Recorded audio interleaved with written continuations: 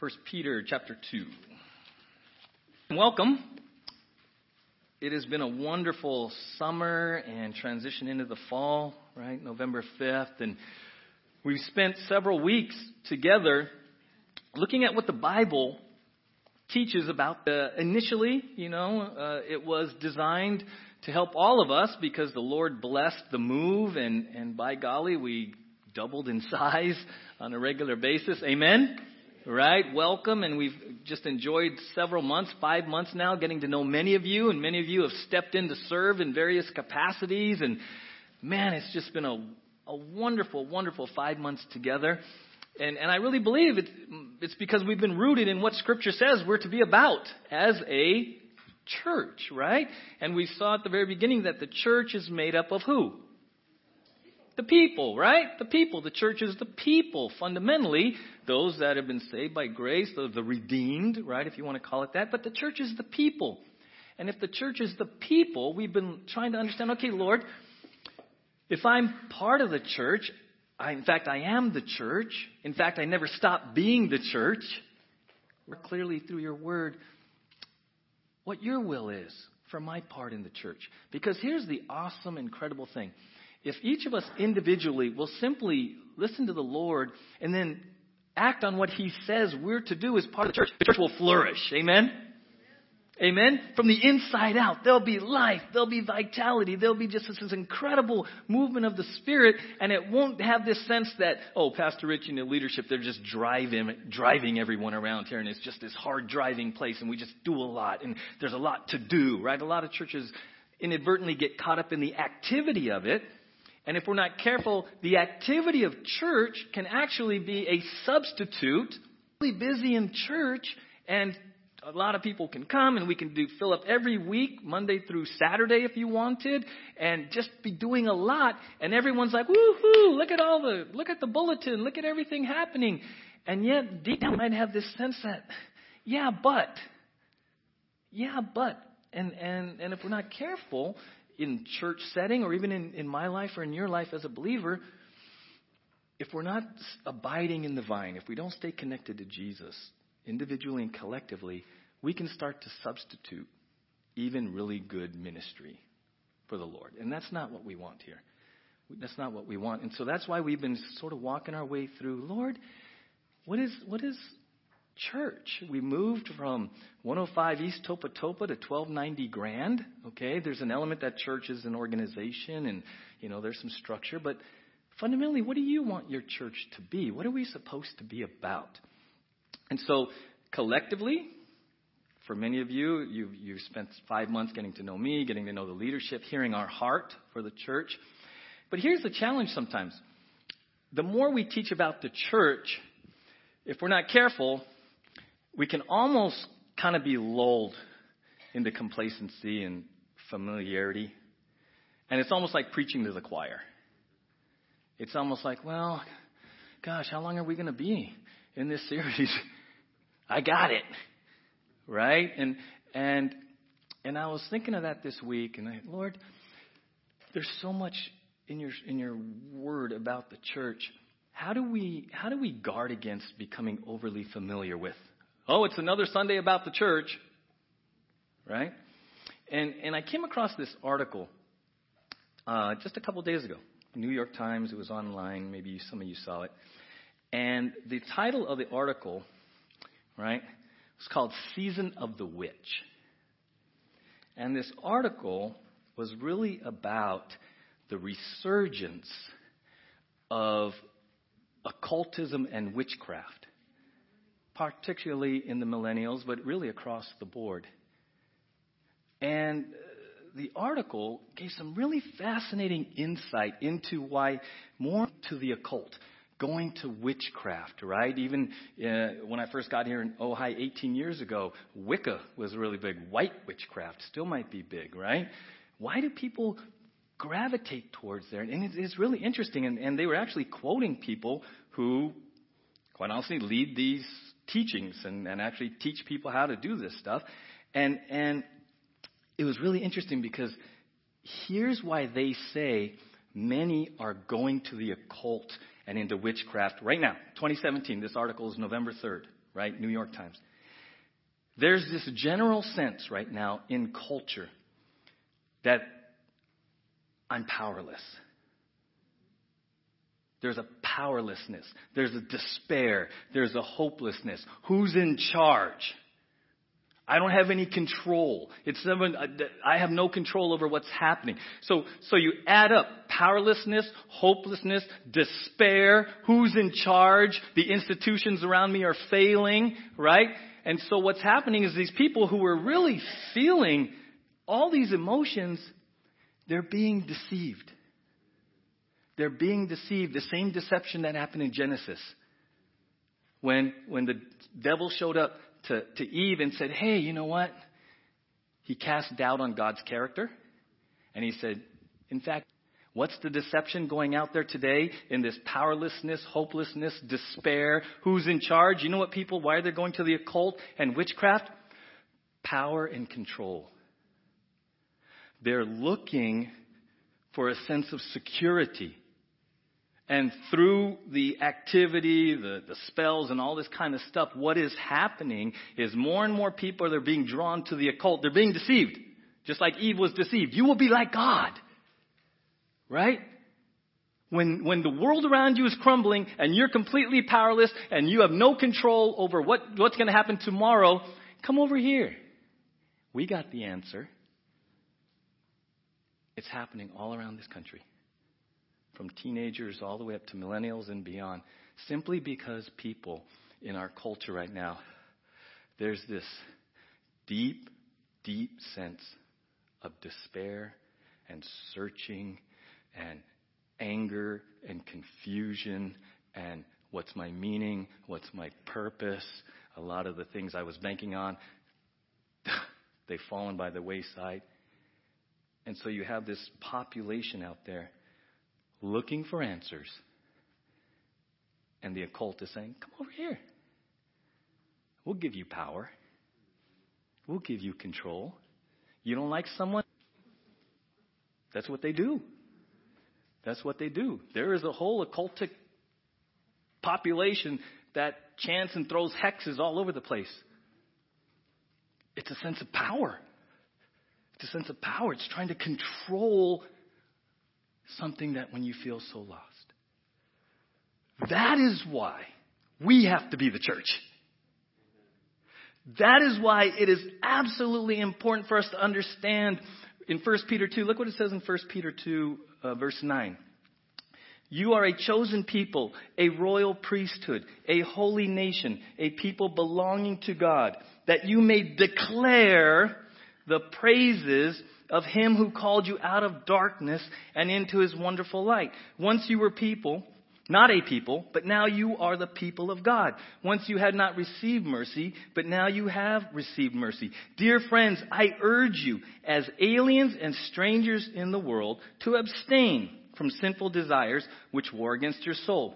Live such good lives among the pagans that, though they accuse you of doing wrong, they may see your good deeds and glorify God on the day he visits us.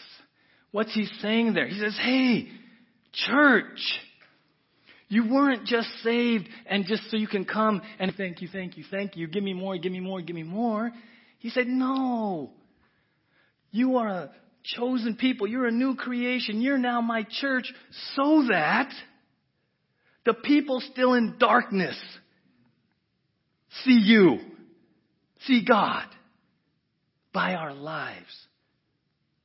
By our lives. This is actually a fabulous time to be part of the church. This is an incredible time, guys, to be a part of the church. Because the world being what it is, darkness being what it is, if we will just shine, people will take notice. Because they're watching you. They're watching me. They're around you at work. They're around you at home. They're around you at school, on the athletic team. They're watching. And if they know you are a believer, if you profess to be a Christian, they're really watching. They really are. Romans 15:5-6 says this. May the God who gives endurance and encouragement give you a spirit of unity among yourselves, he's talking to the church, as you follow Christ Jesus, so that with one heart and one mouth you may glorify the God and Father of our Lord Jesus Christ. He says, hey, church, be unified, glorify Jesus. Amen? Think about that. And what does the word glorify mean? We saw it last week. To present an accurate picture of him. To present an accurate picture of who he is. That's what it is, to glorify God. To be a Christian, Christ, I-A-N, right? So there's Christ, the suffix is I-A-N, means belonging to, like a political party. So if you're a Christian, you belong to the party of or the person of Christ. So if you're walking around with this Christian label on, these verses are saying, hey, make sure that your life is giving an accurate picture of him. Make sure that your words, make sure that what people see at work, at home, at school, on the athletic field, when you drive,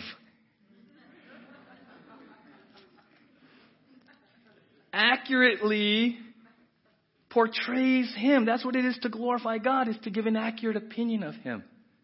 Parents, think about this. I was a youth pastor many, many years, and it was one of the most challenging things for me as a youth pastor was parents would kind of come with this mentality, here, fix my kid. 1 hour a week, can you fix him? Right? They would send him to church for us to fix him. He needs some. I give you an hour and a half Wednesday. The challenging part was I knew what a lot of these kids, what home life they were going to. To parents who went to church and professed to be Christians, and yet at home, the lifestyle that was allowed completely undermined biblical values and biblical truth. And they wondered why their kids were confused. They wondered why we couldn't fix them. Well, we got them for an hour and a half once a week. They're with you the rest. You're the primary influencers, parents and grandparents maybe. Right? In that setting, they're watching you. And they want to know, mom and dad profess to be Christians. What is this God really like? Does this really matter? Does this really make a difference? Or is it just once a week go to church thing? They're watching you. Right? It's a powerful thing. So you take that out of the context of home, now take it to your life. Take it to the people, your neighbors. Take it to the people in your circle of influence that know you're a believer. What are they seeing? Not about you. Shift here. This is very subtle. What are they seeing? Because it's not about you and it's not about me. The challenging part about this is that the American church has sort of slid into this. Let me just come and let us just feed you. Because it's all about you. The music is designed for you. Kids' ministry is designed for you. Women's ministry is designed for you. Men's ministry is designed for you. Right? Everything is designed for you. And what has happened in the church is it's like, keep it coming. Just keep it coming. This is good. Right? When it's really not about us. He says, with one heart and mouth, glorify God. Everything we do here is to glorify God. Is to point people to God. That's what it's all about. That's what it should be for us as a church collectively. That's what it should be in my life and in your life as a believer. We're just sort of his representatives, right? Citizens of heaven, ambassadors of reconciliation. We're just kind of passing through. And our goal, our purpose, while we're passing through, is to rightly portray him. Give a correct opinion of him. Not of us, right? I love the example of Jesus, right? What did Jesus say to Philip? Philip says in John 14:8, you don't have to turn there. Philip says, Lord, he's talking to Jesus, show us the Father, and that will be enough for us. Jesus answered, don't use such a long time. Anyone who has seen me has seen the Father. Jesus is our prime example. He came to planet Earth to help us understand God. In John it says he came full of grace and truth. Jesus' mission with those who interact was, hey, you want to know God? You want to know what he's like, this new covenant God? Just watch me. Just come follow me. His purpose was to seek and save the lost, but also to show us more clearly who God is. And that is so important for us to understand, because then you have purpose wherever you go. You're never off the clock, right? I've shared with you before, I grew up and I would go to church. And as soon as church was over, what would I do? Go back to my life and live my way until it was next Sunday and it was time to go to church.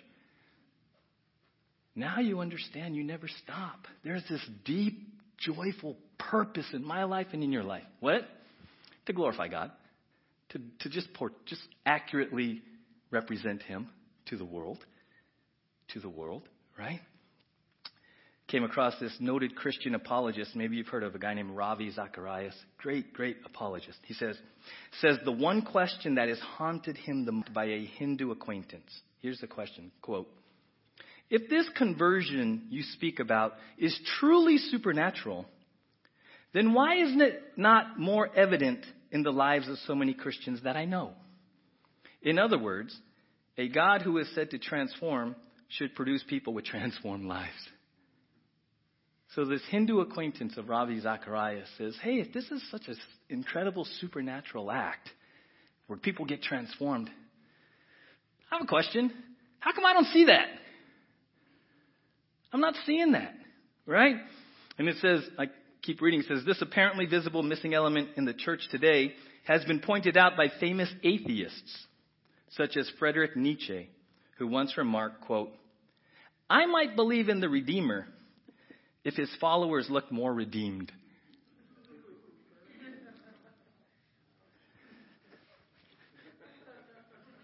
Right?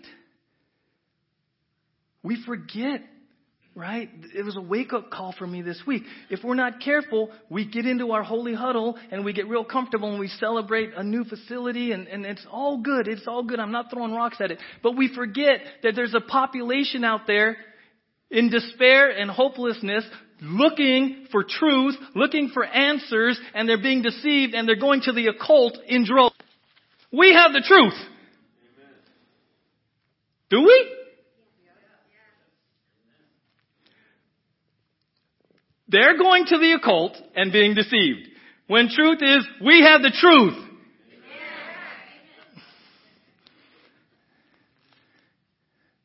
What did Nietzsche say? I might believe in this Redeemer if more Christians act redeemed. We just got to be. If you believe it, then just act on it and just be. Just be. Because there's a world out there searching. Is it legit? Is it really? Or you just go to that place on 1290 Grand and you guys sing songs and you feel good and you say hi. But does it really matter at work? Does it really matter Monday morning? Because that's where I really want it to matter. That's where I really need it to matter, is Monday morning. This is where they're searching not to find a good holy huddle. Not to find good music. They want to know if what we believe is true matters in the quote unquote real world. Amen? That's what they want to know. Does this really matter in the real world? That's what the world is asking. And the occult is saying, we got it. You feel in power? Here's a book. The church is called by God to declare his praise, to glorify him, to rightly portray him. That gives us purpose. That gives us purpose and meaning. This giving thanks dinner that we're going to do. We're going to clear this place out. We're going to plan for over 100. If you guys invite friends, there might be 200 people here. Who knows? Great. This place is going to be filled with round tables and out in the patio. It's quite the undertaking. We've done it at the Wesleyan Church, and it was a blessing. Question, why do we do it? What's the point? To shine, right? But if we're not careful, because we always do it, it's tradition. because it's good food and I like it. Nothing wrong at that level unless it stops at that level and you forget there is a world searching. And someone might come through these doors on Thanksgiving and be loved by this church and kind of go, well, if these people really love me, maybe there's a God who really loves me. If these people went to this extent and fed me, maybe there's a God who can meet my needs. It's not about us. Please understand that.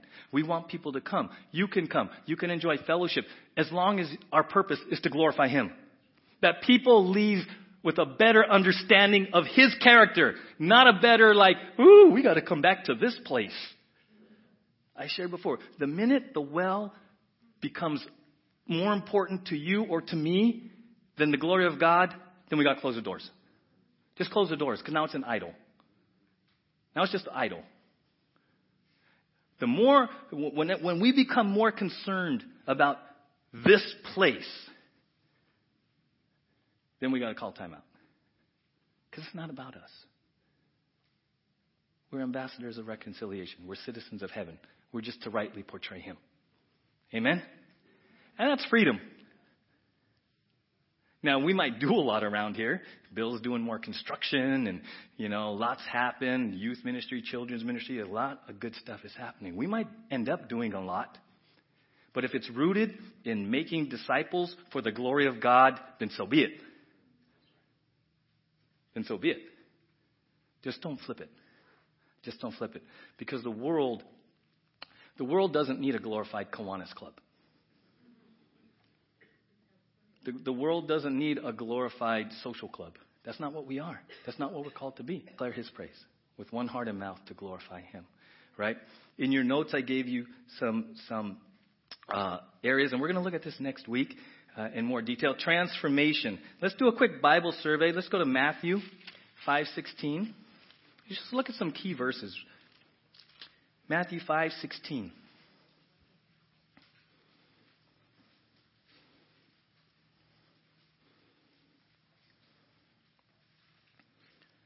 Pretty simple to understand, but really profound at the heart level of motive.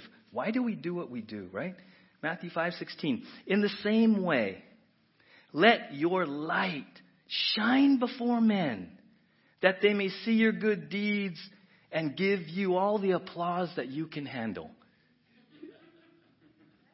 Is that what that said? Right? Let your light shine before men, that they may see your good deeds, and just talk about how good the well is. Is that what that verse says? No, it says what? In the same way, let your light shine before men, that they may see your good deeds and what? Praise who? Your Father in heaven. Woo! I like that. Because it frees me up.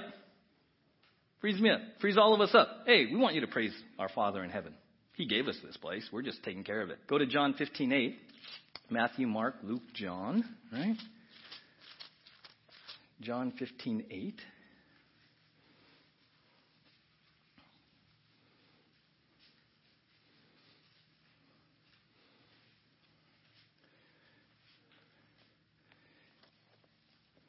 Right, John 15:8. This is to my Father's glory, that you bear much fruit, showing yourselves to be my disciples. Does He want us to bear much fruit in our life? Yes. Does He want us to be transformed more and more into the image of Jesus? Why? This is to my Father's glory. It's not about us. Why should you want to come on Sunday nights to learn what it means to be a man of God? So that Bill can beat you up and make you feel really bad? And you can leave like, gosh, man, Bill, he's really mean, and I really feel bad. Why should we as men want to come Sunday night to learn what it means to be biblically a man of God? Is it just for us to walk out with man badges? I'm a man of God. Is that what it is? No. We come, men, to understand what it means biblically to be a man of God for whose glory? When you're a man of God, not here. When you're a man of God out there, the world is watching you. And they might go, my goodness, what got into Scott? Scott, I knew you in high school. And you were not what you are now. What happened to you?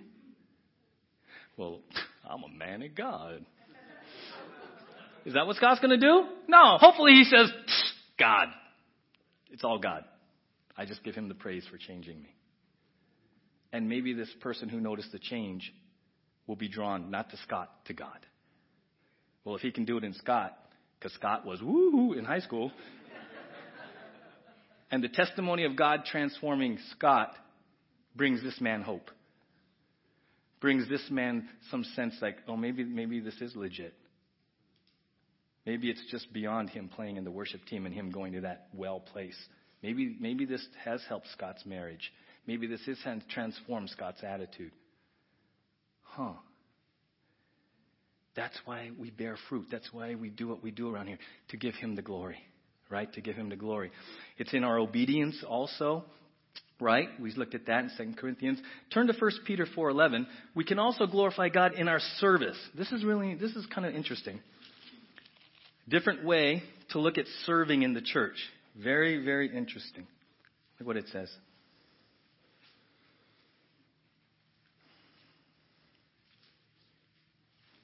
If anyone speaks, he should do it as one speaking the very words of God. He's talking about gifts, that we've been given gifts by the Holy Spirit to be used, okay?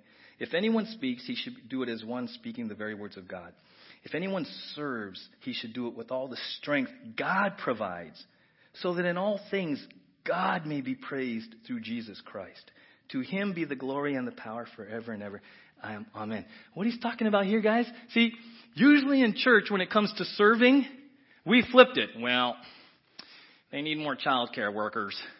Here's the old pastor pitch for workers, and we try to go really, really, if it's not too, Aubrey, if you can fit it in, just once a month. But if we get enough, once every 3 months. And we do this hard sell about serving in the church. And we're like, where did that come from? Why do we feel like if we ask you to serve using your God-given gifts, you're going to conveniently miss that weekend that you were scheduled? Right? Where did that weirdness come from? Part of it is because we don't understand why we're supposed to serve. We shifted serving from praising and glorifying God to being inconvenienced. 4:11 says, and the point of this passage is when you use your God-given gift in God-given strength, he gets the glory. It changes your whole view of what you do around here. From commons to vacuuming to doing the bathrooms to, thank you very much, the hedges on the other side. When you and I simply use our gifts and we serve, it gives him praise. Did you ever think about it that way? So if you're not using your gift, I'm going to let you deal with God. Because he gave you your gift to give him praise. Powerful transformation. Powerful reason for us to be in and doing and using what he's given us, right? And then finally, look at verse 16, 1 Peter 4:16.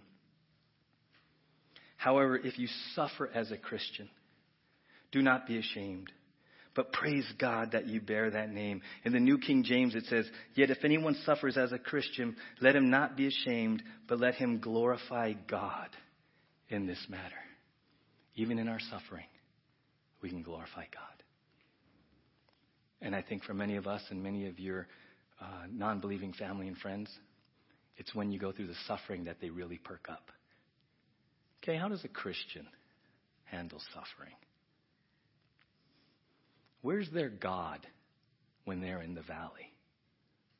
And 1 Peter 4:16 says, hey, you know what? Even in your suffering, you can glorify God. Because the world is watching you and me to see if what we proclaim on Sundays matters on Monday. They really want to know, can this God of the universe really help me through the suffering? I'm not talking you're going to be perfect, but it is an absolutely wonderful opportunity by your life to declare his praise. Amen? There's a word that many of you know in church, and in fact, Romans 11, we call it a doxology. How many of you have ever heard the word doxology? Right? A doxology is made up of two words, doxa, right, and logos. Doxa means glory. Logos is saying. So a doxology is a glory saying. It's something that praises God. It's a glory saying. One way to look at our mission in life, guys, is we're to be a living doxology. Your life, my life, it should be a glory saying. Now here's the thing, which is the study of God, and you can call it sound doctrine. Here's the thing. Theology without doxology, praise, can lead to just kind of a cold orthodoxy, legalism, right? It's all academic. If you have doxology, but you don't have theology, sound grounding, then your Christianity can get all feelings generated and mystical, and it's experience driven. See, on the one hand, theology without doxology, it's all in your head, and you just got to be right. And you have this, I'm just right. And you can even become legalistic. If you have doxology without theology, make me feel good. I love Jesus. Because it's all feelings. It's too much feelings. You have to have theology, sound theology, should just in and of itself lead to doxology. Amen? You got to have both. You got to have both. See, the songs we sing here, when you see someone around here raising their hands, there's a freedom here because they're raising their hands in response to sound theology. Amen? You see what I'm saying? It feels good, and it's freedom, and you can smile, and you can yes, and we can clap. But it's all rooted in sound theology. Praise God and give an accurate opinion of Him. We need theology and doxology together. That might be a check for some of us. Are you one way or the other? How are you doing with that? How are you doing with that? Because the world is watching us. The world is watching us. And for some of them, how many of you remember a song? Remember, God is watching us. God is watching us.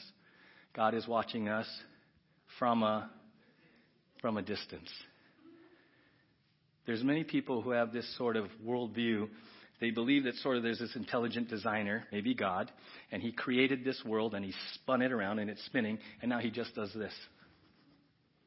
Look at that. Yeah. And they believe that God just watches us from a distance.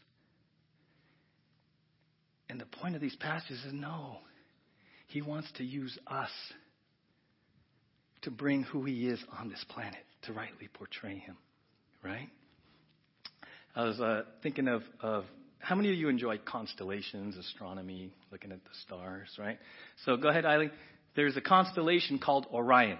How many of you know Orion? He's around here, right?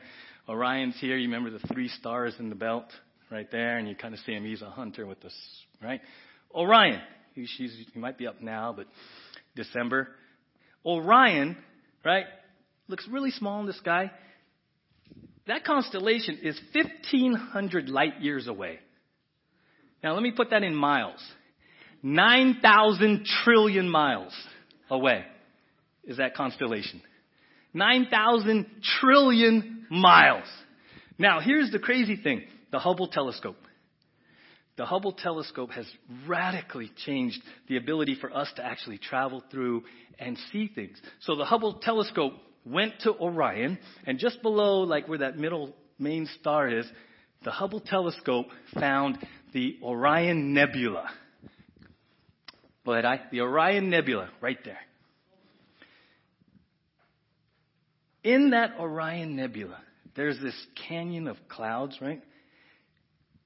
It's crazy, I can't even believe it. This canyon of clouds is 90 trillion miles across in there. Right? Can't even understand that hugeness of that, right? And what seemed really distant because of the Hubble telescope brings us right here. You can now see it. See, there's a lot of people right now, guys.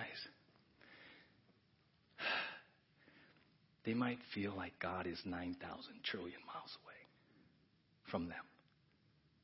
They're going through something, just wondering, is there a God? And if he is he 9,000 trillion miles away? And lo and behold, you are brought into that person's life as a spiritual Hubble telescope. And by the way you live and love and care for them, they see a whole different picture of God. And he's right here. Because they're watching you. And they're this close. You're this close. And it is an incredible privilege. Thank you, Eileen. It is an incredible privilege to be used by God in that way. Amen? To be used by God in that way. Someone who maybe a week ago, a month ago, a year ago, didn't even know if there was a God. And because of how you live your life with Jesus, suddenly they're like, what? What? God isn't 9,000 trillion miles away? I can have a new covenant relationship here in Ojai? Every day? Every day? You mean it's true he will never leave me nor forsake me? You mean it's true I'm a new creation? You mean it's true I've been given everything I need for life and godliness? You mean it's true he's pleased with me? And suddenly by your God is brought this close to somebody's worldview. And they just might say, I want to know Jesus like you. I want that. I want that too. And it wasn't because you preached at him. It wasn't because you quoted verses. You know what it was? They might say this. It's because I've been watching you. I've been watching you. And there's something different about you. And I want that. And you have the privilege to introduce them to Jesus. A Jesus that they thought lived in history, very distant. And you're like, what? I thought he was just a historical figure. I thought he was just a prophet that just existed way back when. And you go, no. He raised to life, and he's right here. Amen? He's right here. And you get to share Jesus through your testimony with them. That's what it means to live in doxology. To be a living doxology. What a privilege that is. What a privilege. And so, what I wanted to do, Robert, come on up.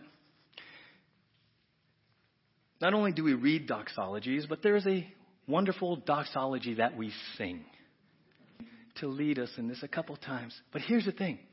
I don't want you to sing this doxology just because you know it and it's a churchy tradition. What I want you to do before, and as we think about this, we'll pray, Robert, and then we'll sing it. I want you to sing this as a prayer that your life would bring praise to him. That your life would be a doxology. Amen? Let's pray together. Lord, thank you. Thank you that you have chosen to use us as spiritual Hubble telescopes. There are people all around us in this community that are searching for answers and searching for truth. And Jesus, we know that you are the way, you are the truth, and you are the life. So may we leave here, may we sing this song with purpose, may we sing this song with conviction that our lives would praise you, O God.